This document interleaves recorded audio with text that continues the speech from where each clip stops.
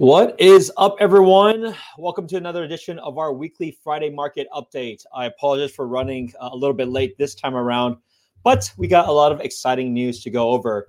If it's your first time tuning in, my name is Spencer Su, your tech realtor of the Bay Area. And what I always do on every Friday at around 12 o'clock Pacific time, I go live on my social media, YouTube channels to go over what are some headline articles of the week, give you my thoughts about that. We'll talk about what I see in the market as well. And you will personally see for yourself what is going on from a data perspective.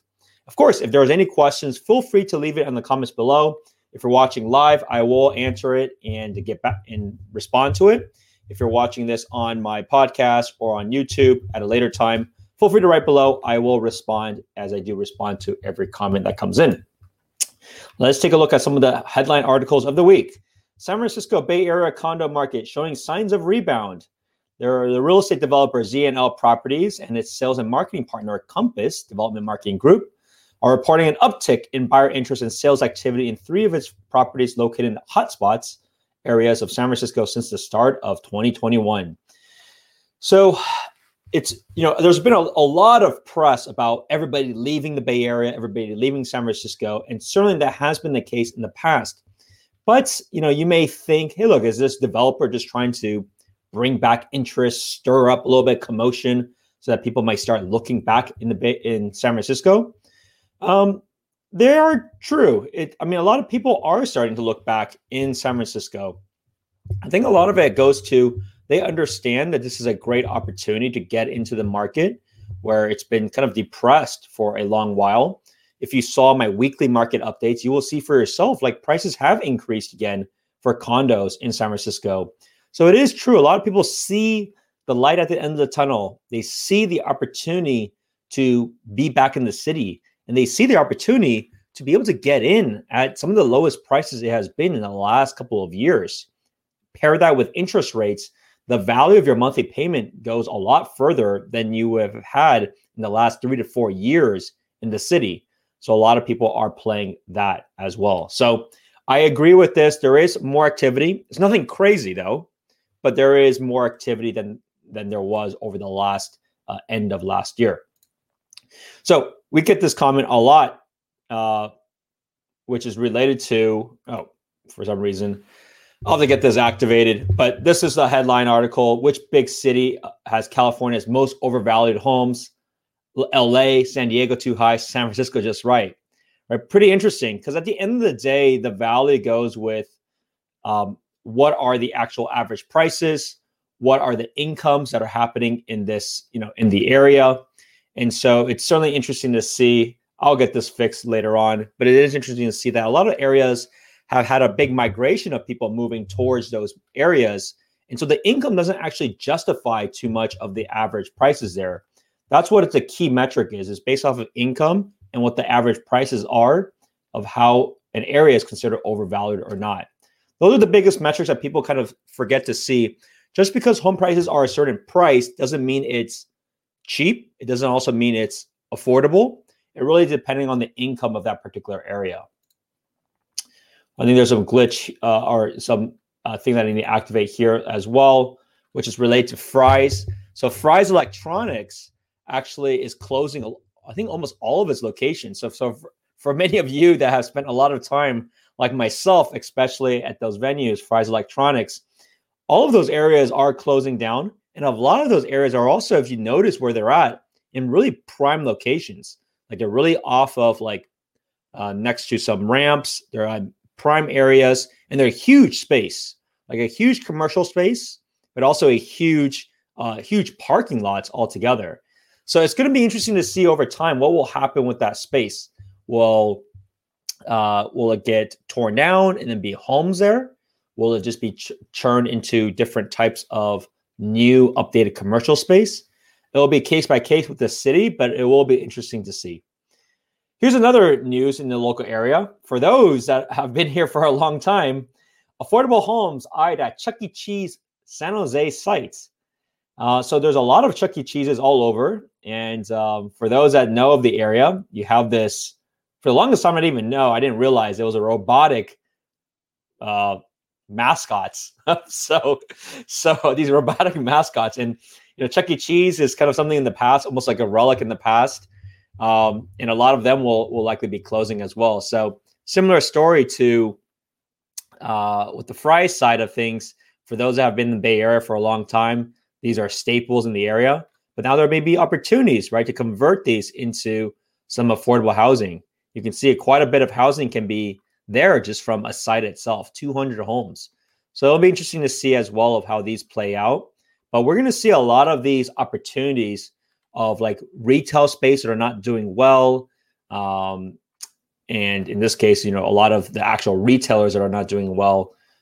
It'll be interesting to see if the cities will start granting permissions to convert these commercial spaces into residential spaces. As we all know, we need a whole lot more residential space. Now, what else is going on? Tech data center firm assembles big North San Jose properties. One of the biggest things is that while a lot of corporate real estate offices are not doing well, there is a lot of opportunity to convert these into data centers, or I don't think it will convert into warehouses. I think that will be a lot more difficult to do because it doesn't make too much sense for them to have prime data center space in these very expensive areas. However, don't be surprised if we see a lot more of these changes. So whether it's colo locations like these players here, it could be Amazon Web Services, it could be Google. I suspect a lot of these developments will continue to happen, as you can see, of the spaces that are not doing as well, that are typically more office or retail space, and turn into these kind of plays. So be on the lookout for that. It's not going to employ a whole lot of jobs, but it'll just be a repurpose of the space. There's not a lot of employees that will be working at a data center relative to an office space, but it'll be interesting to see, and it will certainly remove available office space that are in these very, very good prime locations. All right, let's talk about a little bit about Compass. So we've always heard about Compass because Compass has made a huge splash when they entered the market many, many years ago. It first started off by acquiring a lot of first big teams, and then it got very big by acquiring even offices, which has been controversial because a lot of those offices that got acquired, they didn't have the same golden handcuffs that teams did. And unfortunately, I was not in the industry when they were land grabbing all of this, talent and market share, because they got really, really good compensation packages. But, how did they go through this acquisition spree? Number one, they were in a massive acquisition mode. They were backed by SoftBank. At that time, things were just expand. And so the numbers are in, though. You can see it for yourself. Generated quite a bit of revenue, which is a little bit surprising on my end of how much revenue they generated, but it's kudos to them.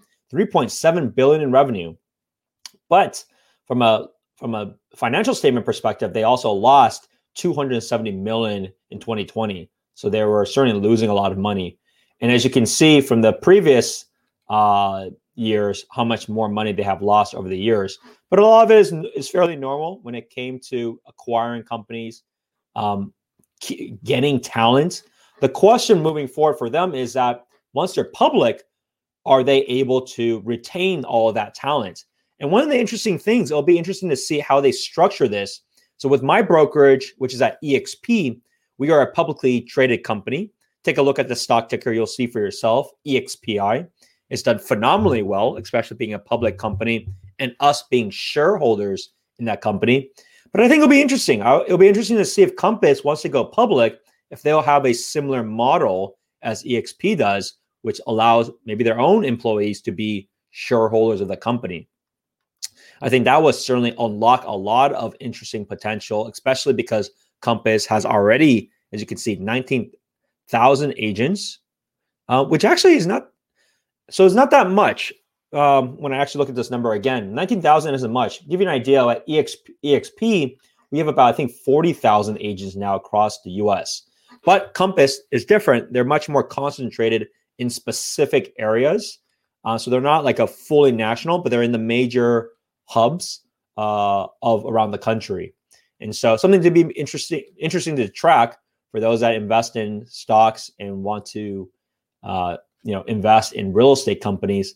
They will go public in the future, in the near future. Okay, so that was a little bit about the news. Let's talk about the data itself. As always, we always start out with San Mateo County. Take a look at what's going on here. For this week, we have a lot of new listings, 192 new listings. How many contingent pending this week? 176. That's a good balance, but it still shows you that things have been moving and progressing very quickly.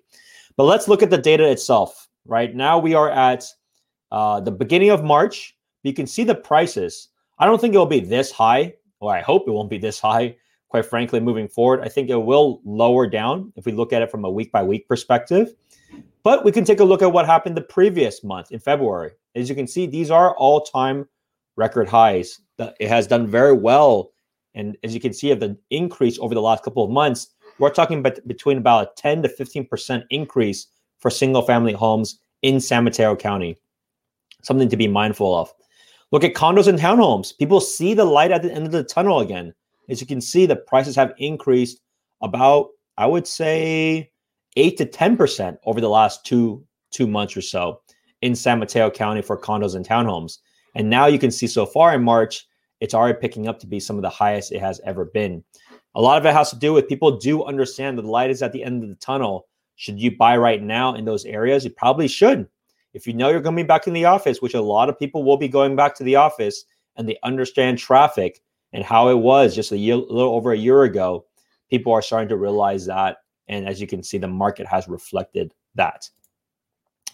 Let's take a look at Santa Clara County. Santa Clara County remains very strong. Look at the number of new listings, 459. Contingent pending a week, 417. Do not complain. We have a lack of supply. We have plenty of new listings, right? As you can see, there's more new listings than there was even in the highest times of last year. So there is a lot more properties on the market than before.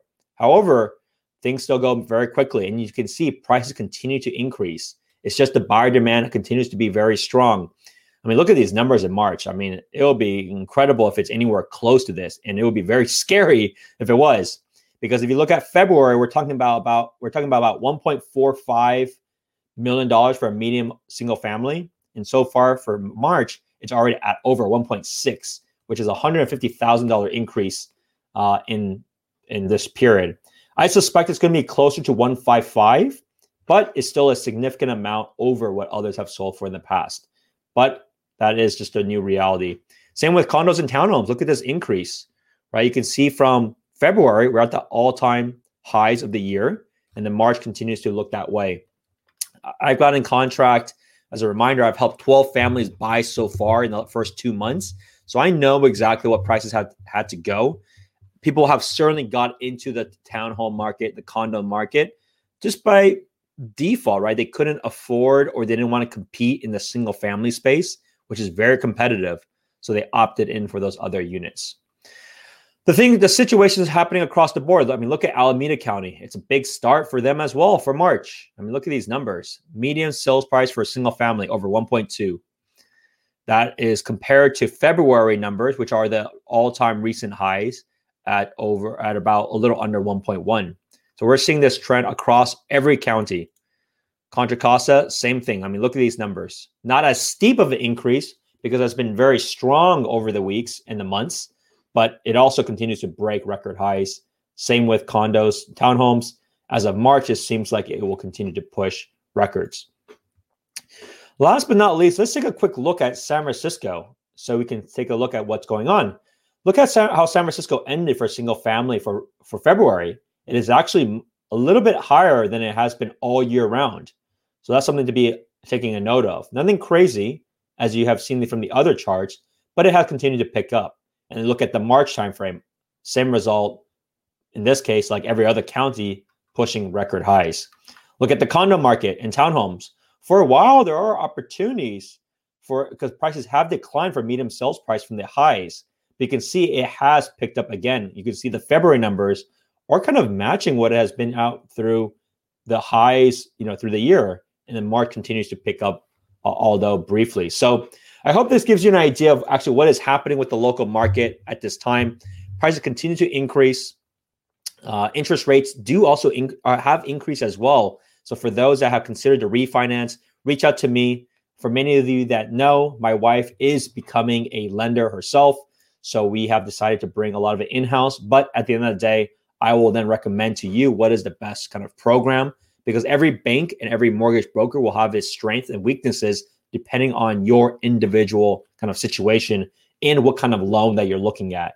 So reach out, be on that list for that if you ever want to consider. Right now, to give you an idea for purchases, we're talking about getting about 3% for 30-year fixed. It has picked up about 0.25% in the last 2-3 weeks.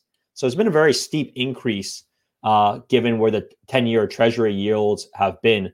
So something to be mindful of that. But of course, if you or anyone you know has any interest about buying or selling in the Bay Area, let's chat. I'm never too busy to have a conversation to be able to help you every step of the way. Enjoy the weekend, and I'll see you at the next one. Bye now.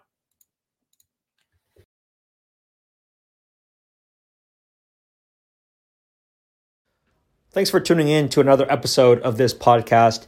If you like this show, please be sure to leave a 5-star review for wherever you have searched for it. And if you wanted to talk about your real estate goals, feel free to reach out at any time. You can email me at spencer@spencerhsu.com or give me a call or text 408-223-5493. Talk to you soon. Have a good one.